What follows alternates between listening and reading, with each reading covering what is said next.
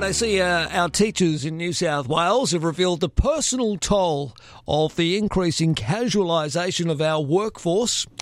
They say that short-term contracts for years on end are forcing them to forego holiday pay and frequently reapply for their positions.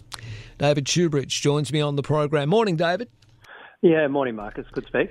Thank you, mate. I just find it ridiculous. We've got a looming teacher shortage here in the state of New South Wales with a risk of fewer people taking up the profession, and we're making it so hard, whether it's low pay, a lack of respect and increasing workloads. They all dampen teacher recruitment, but then we're actually asking them to forego holiday pay and frequently reapply for their own job? Yeah, well, when you talk to teachers on the ground, particularly public school teachers, they're the bunch of teachers I talk to a lot.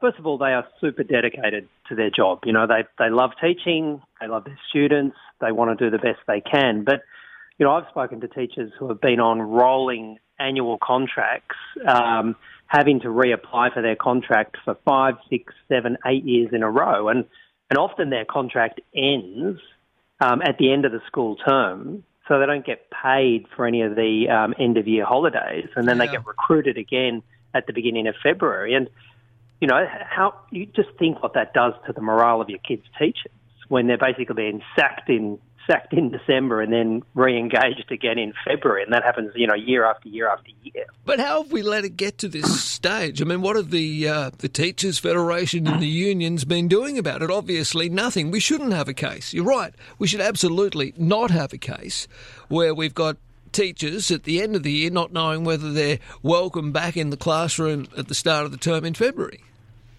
Well, I think the Teachers Federation have really been sort of lifting their game and really pushing the case very strongly. They spent a lot of time and resources pulling together the Gallup report at the end of last year to start telling this story with authority and with data and with evidence. Of course. Yep. And that reported at the end of last year, and that said, look, unless we start respecting teachers, paying them properly, reducing the gross amount of unpaid overtime, we're going to have this looming teacher shortage. We need about 11,000 more teachers in a decade from now than we have. Teachers, the teaching population is ageing. There's going to be a surge of retirements over the next 10 years, and those two things together spell real trouble for getting the teachers we need for our public schools. More teachers retiring, more teachers needed, and meanwhile you've got this disrespect being shown to the teachers already on the ground. And, you know, the Gallup report, amongst other things, said on average, teachers are working 55 hours a week. You know, that's 15 hours of unpaid overtime on salaries that are not keeping pace with other, comparable professions.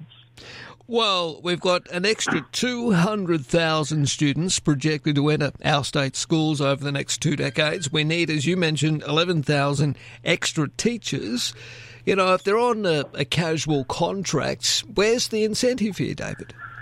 Yeah, so if you're talking to a young person about to begin their university degree and you're saying, hey, go down teaching, you could spend 8 years on rolling annual contracts, or you could spend 5 years working casual, you know, just trying to sort of get enough work week to week to week. And that's hardly attractive for young people to enter into the teaching profession. And you see that in terms of the ATAR levels, you know, the university entry levels for teaching have fallen year on year on year as the pay rates have fallen and the conditions at work have deteriorated. These things are really connected.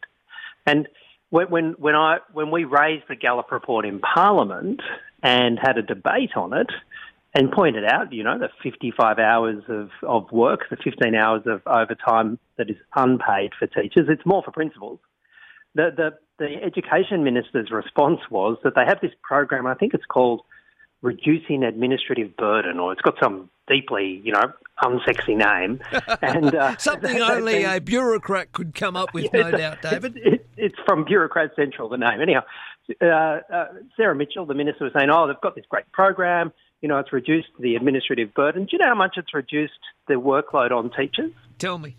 You know, 4 minutes a week. Wow. 4 minutes a week. They're working 15 hours of unpaid overtime, and she was in Parliament saying how they'd reduce the administrative burden by 4 minutes a week. And, you know, I've spoken to teachers just in the last 48 hours, and they tell me that with COVID and all the training and all the additional burdens they've had, things have actually got worse this year, even more unpaid work that they're doing outside of class time. Yeah, it's a worry, it really is. Mate, where are we on the New South Wales lockdown? Can you see an end in sight perhaps on Friday? Will we return to some sort of normality with the mandating of QR codes in businesses and schools, etc.?